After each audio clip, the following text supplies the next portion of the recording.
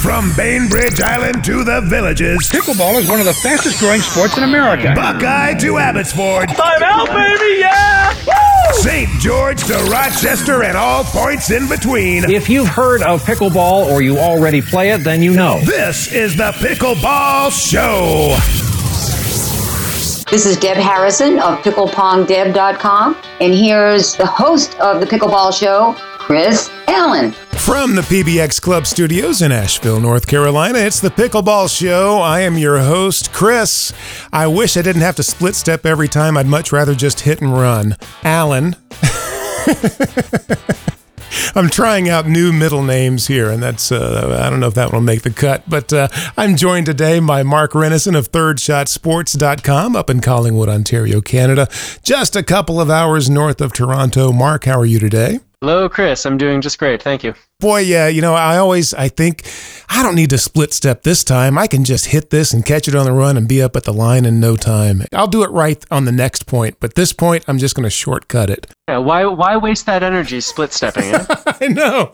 I don't want to have to stop and then get started up all over again. No, I'll just do two things at one time. I'll multitask. I'll get up to the line and hit at the same time. What could possibly go wrong with that strategy? How's that work? Not too well. Not too well at all. We're also joined today by a special guest. You've seen him at Tournament of Champions. You've seen him on the medal stand there. Or you've seen him on the Nationals on the medal stand there. He's all over the place and one of the world's top players. It is Matt Staub. Matt, thank you for joining us today on the Pickleball Show. Thanks for having me, Chris. This is awesome. Really appreciate you letting me come on here. Well, it's a lot of fun, and it sure is fun having a top player of your caliber on to answer our questions and hopefully make us better players. One of the things, even though we haven't spoken before, you have helped me tremendously over the past couple of years. The videos that you and your dad have made have really been crucial in my progress. The third shot video that you guys made along with Rusty over at Pickleball Channel, it made more of a difference than anything. When I was just starting out, when I saw that was the big light bulb going off, and the whole thing about the ball arcing on your side of the court, the apex of the ball on your side, and then it descends into the kitchen. Boom, I couldn't wait to get out the next day and try that, and that made just a world of difference. So thanks to you and thanks to your dad for all the stuff that you guys have put out there information-wise, because it really does help people. Oh, I appreciate that a lot, and I think most people, when they say stuff, is definitely that third ball video, and Rusty and the crew can make anybody sound like they know what they're talking about, so hats off to them. Now, one thing, I've been watching videos of you lately, not only your gold medal performance at Tournament of Champions, but other ones as well. It seems like that your strategy may be evolving. It seems like a lot of times I'll watch you serve, and then you'll take the return, and then your third shot will be more of a drive. That'll come back to you, and then on the fifth shot, that'll be your soft shot. Is that a fair analysis, or is it just a random thing and I'm reading too much into it? No, you're absolutely right. And don't let me forget to talk about the split step. I liked where you were going with that, and so we'll go touch on that later. But As far as using the drive, the new technology with these new paddles, you can just get so much topspin and so much power that if you're not adding it to your game, you're falling behind. So, as far as technology goes, I'm currently switched to Robert Elliott's Engage Encore, and with that, you can just get so much topspin and so much power that even if I'm not necessarily trying to hit a winner, trying to get a free point, it's just even if they take a good crack at it, you're hitting the ball so hard that you can't volley it firmly. And so you can take that next ball and hit your third ball, which I guess you were saying would be your fifth ball, really. Mm-hmm. You can take that and use that as a third ball, and you might get some cheap points off the first one hitting a drive. And, you've seen a lot of people do it for a long time. Kyle Yates, Daniel Moore does it. Some of these guys use it. And with these new paddles, you really probably need to start adding it to your game.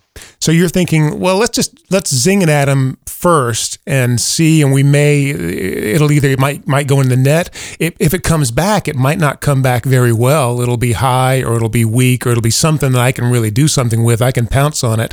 So might as well take a chance. And you feel like, obviously, you're a good enough volleyer to where there's not a huge downside. If it does come back, you'll pretty much be able to take it no matter how much velocity it's got on it. Right. I mean, as far as the split step, as long as I take a crack at it and split step before they volley it, I still feel like I'm not really losing that much by taking that chance on the front side. And you might get some cheap points out of it, which, as I think everybody's finding out, cheap points are hard to come by now with the players getting better and better. Yeah. And I think you need to mix in some free points like that. Also, it puts an emphasis on your and their return of serve, because really the main time to do it is on a short return. So if somebody hits a short return, and I tell you who does it better than anybody, just came to mind, is Scott Moore. Watch some videos of him. He takes a short ball, and he is going to rip it at you. So it really puts pressure on your service return to hit it deep, and you might get some cheap points there. So not only are you getting free points by driving the ball at them, but now you're getting some cheap points. Maybe they hit a return out, maybe they hit a return in the net just because they're worried, hey, if I hit this ball short, I'm going to get it blasted at me. And then it becomes a scenario of if you are getting 3 or 4 free points, you only have to play to 7, and the other team has to play to 11. Exactly. And not to say that you don't have to do the other things. Obviously, you still have to do everything else well, but, it's just part of the game where you need to mix in some of those with these new paddles, some of those free points. It's kind of like I liken it to the tennis with these big servers hitting these big aces. At this point in the game in tennis, you've got to mix in some free points. It's kind of getting that way with pickleball too. Well, that's what I was wondering, because for the longest time, the serve and the return have been described as the formality phase of the point, where the point doesn't really start until the third shot, and I think that is becoming less and less true. Are you seeing that? Are you seeing people that are looking to be more aggressive and trying to gain an immediate advantage right off the serve, right off the return? Oh, 100%. I mean, like I said, I can't stress enough, these new paddles are just getting so powerful, and it's good and bad. I mean, I like the old style of play, not the formality serve and return, but the new style. I mean, people are just crushing serves and crushing returns. And so it's becoming really important, because you hit that return short, they're going to get a free point. And as far as if you're just patty caking your serve in there, now they're taking that return, crushing it at your feet, hitting a heavy slice, and makes your third ball nearly impossible. So the serve and return are becoming really critical.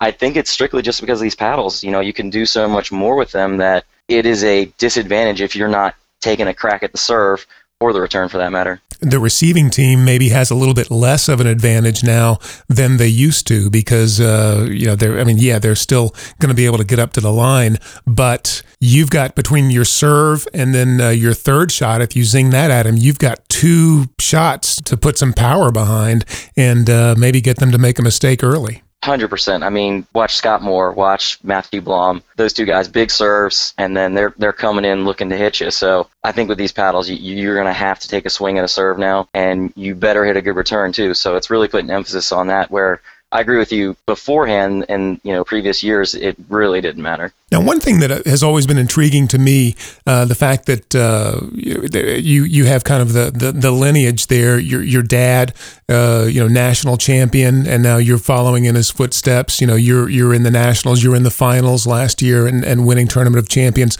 And that's always been intriguing to me. How I guess you look at football, you look at the Manning family, and there's something going on there. Besides, I love that I've been mentioned in the same sentence as Peyton Manning. The Manning family. Well, you know what I mean, though. I mean, to have to be a great quarterback is one thing, but then to have 2 of your sons, also have he didn't get Archie Manning didn't have a Super Bowl ring, but to have them just play in the NFL, there's got to be something going on there more than just good genes. He's got to be teaching them something, and I'm always intrigued by that, because that means, all right, there is something that can be taught that can lead to becoming a great player. What kind of things did you learn from your dad that you think made you the player that you are today?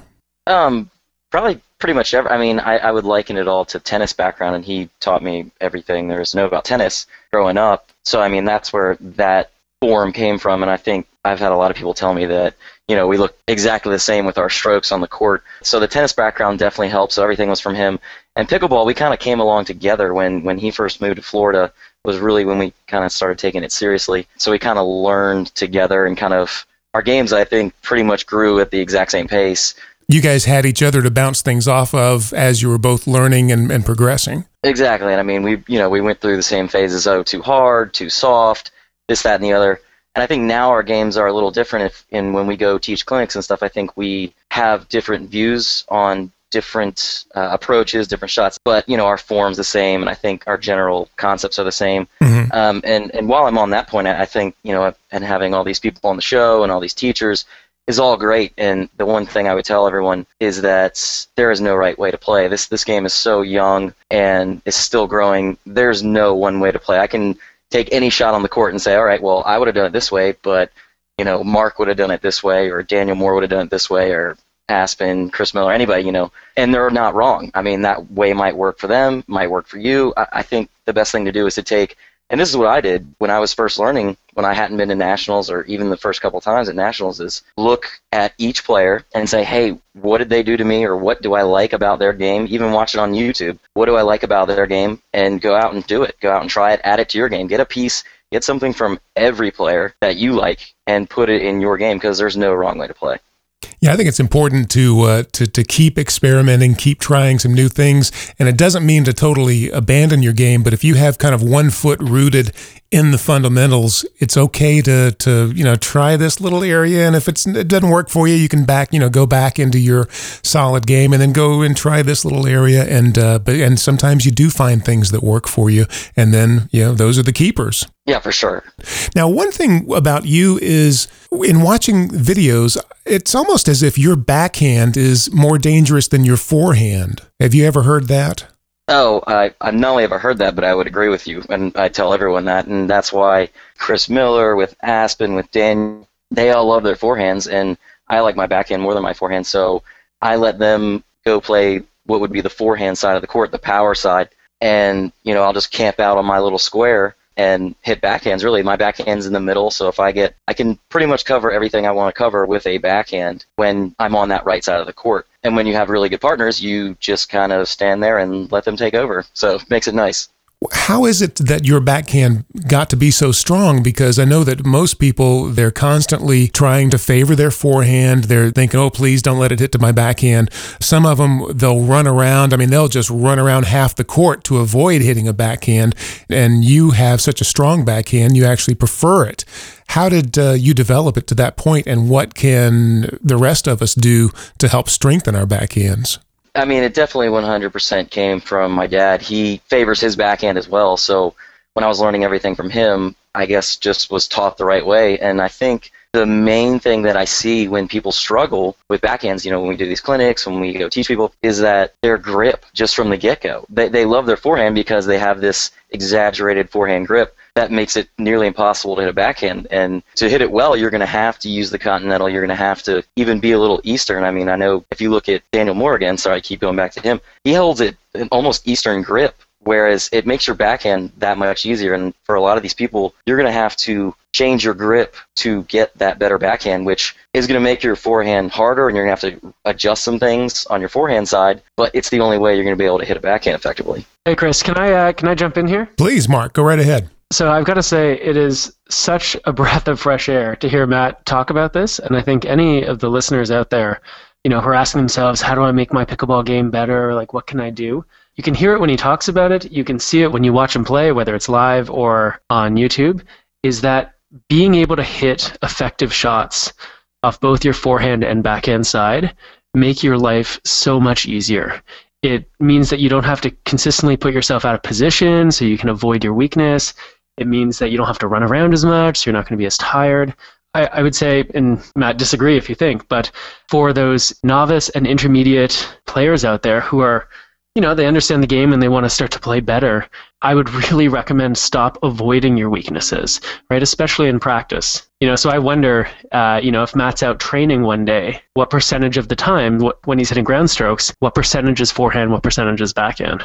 Yeah, no, I agree 100%. When I'm playing, and I know Mark, and I know, all the top people do it, if you're not in a tournament, you're working on the worst part of your game. So, the video I think that, Chris, you saw where I'm just, hitting every third ball, coming over it, hitting as hard as I can. I know that's my weakness. I've never done that before, so that's why I'm constantly doing it, just so I can get used to it, get more comfortable with it. I know come game time, I'm going to revert back to what's comfortable for me and what works for me, but you got to do what you're the worst at, I guess, in practice in order. It's the only way you're going to get better at it. So that's for sure. We're talking with Matt Staub, one of the world's top players. What's your question for Matt today? You can type it in the little text box there, or you can raise your hand and I can call on you and unmute your microphone.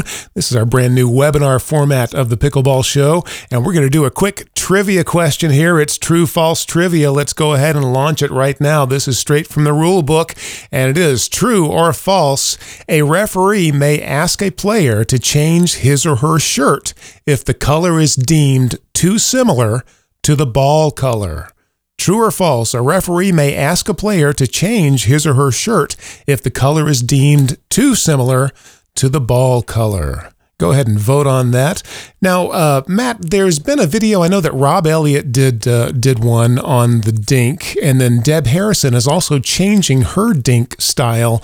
She used to talk about the elephant arms and the paddle pointed directly down on the court, and now she's changing, I think, more to the style that Rob has been advocating, and that is the broken wrist style, where the paddle is a little bit above your wrist. You're having to reach down lower, but he says that you get better control on the ball, and that and then Deb said she likes the angle that the ball goes in over the net. It's not so loopy, and it tends to hug the net a little bit more. What's your dink style like? Is it more, looking at videos, you seem to alternate from one to the other, and I couldn't really pin down a particular style. Would you say that you have one? I think you got to use both. When you're going down the line, I think is when you use the more drop the paddle. You can drop the paddle head that way. Mm-hmm. Pretty much everything else is straight from tennis, and that's, I guess, I haven't seen Rob's video, but having that wrist locked at a 90-degree angle, whether it's on your forehand, on your backhand,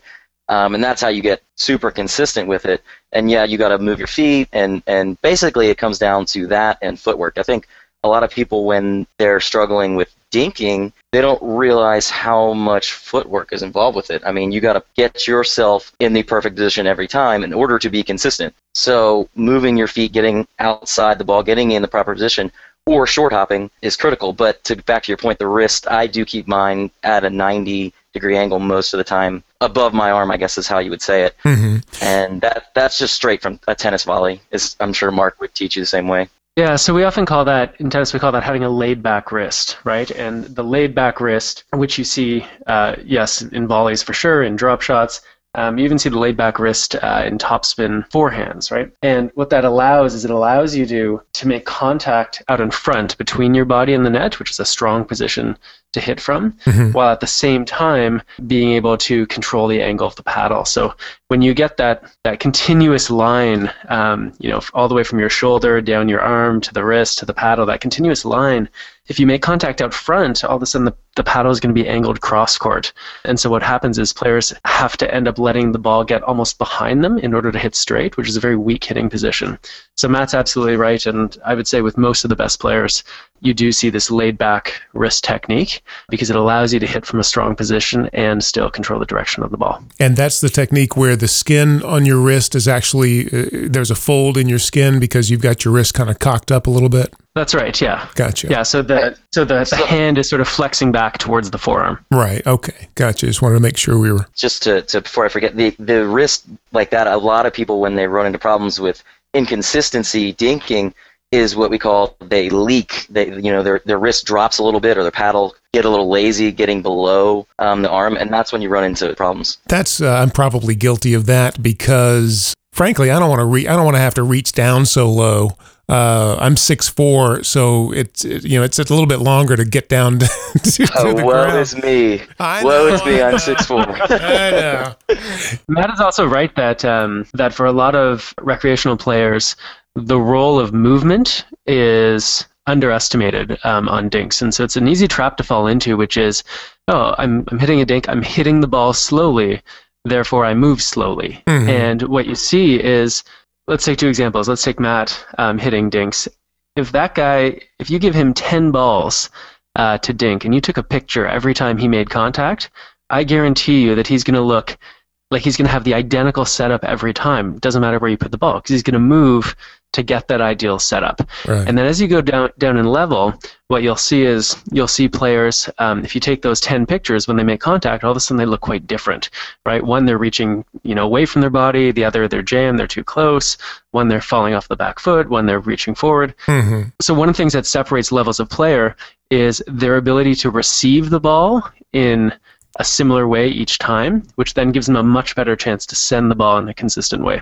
Good point. And I like that point. I like the way you put that. I think the game didn't used to be like this, but it's becoming more this way. It is more physical, and I think at the top level, people want to say that pickleball is very much a mind game, and I would disagree with that wholeheartedly. I really hate when people say that because, sure, you need to think about what shot you're going to play when, but at this point, it is as much physical as it is mental.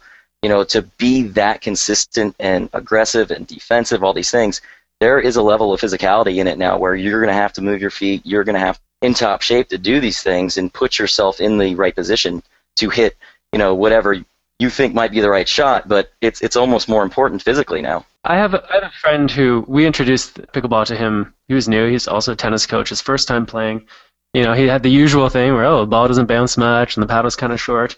And within 10 minutes of playing against decent players, he looked and he said, "Oh, Mark, I get it. You move, you win." And it was like this light bulb went off for him. And it's like, if you just move well, if you move better than those other guys, if you get to the ball so you're well set up, not relying on reaching for the ball, if you move, you win. And I think we often, as intermediate players, we think too much about the hitting aspect of pickleball. I mean, you can have the nicest swing anyone's ever seen, but if you're not in the right place, it doesn't matter. Oh, unless you're Chris, you're in 6'4", and you just throw up a tent and camp out there. That's all you do. That's all you got to do. Yeah. Chris reach in there.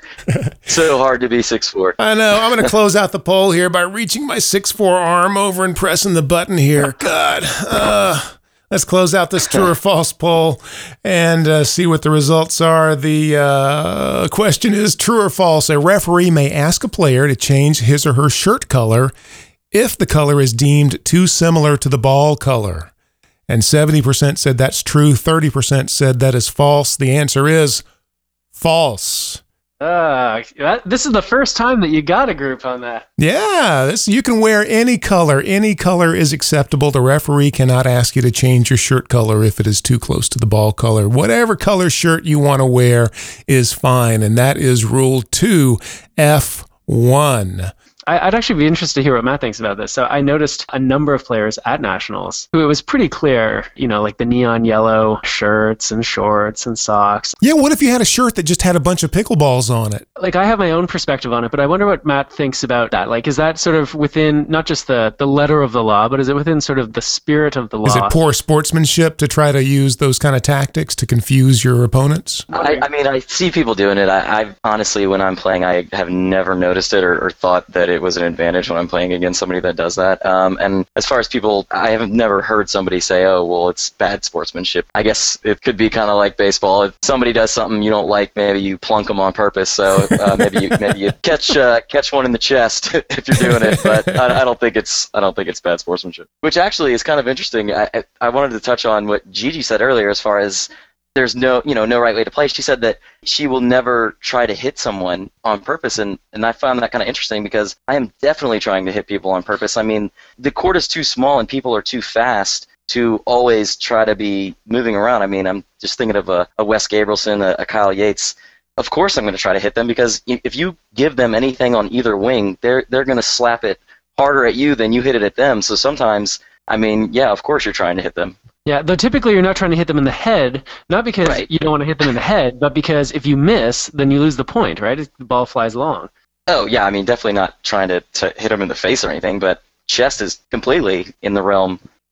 Yeah, that's part of the game. We're talking with Matt Staub, also Mark Renneson from ThirdShotSports.com, and Matt has agreed to join us for another episode of the Pickleball Show, and we'll have your questions. And Matt, we did want to talk more about split stepping. You had asked me to remind you that, so we'll get to that in the next episode. Sounds good? Awesome, thanks. Mark, thank you. Yeah, my pleasure. And I'd like to thank you for joining us today as well. Hey, have you gotten your copy of the top 10 tips from Pickleball's 3 greatest coaches?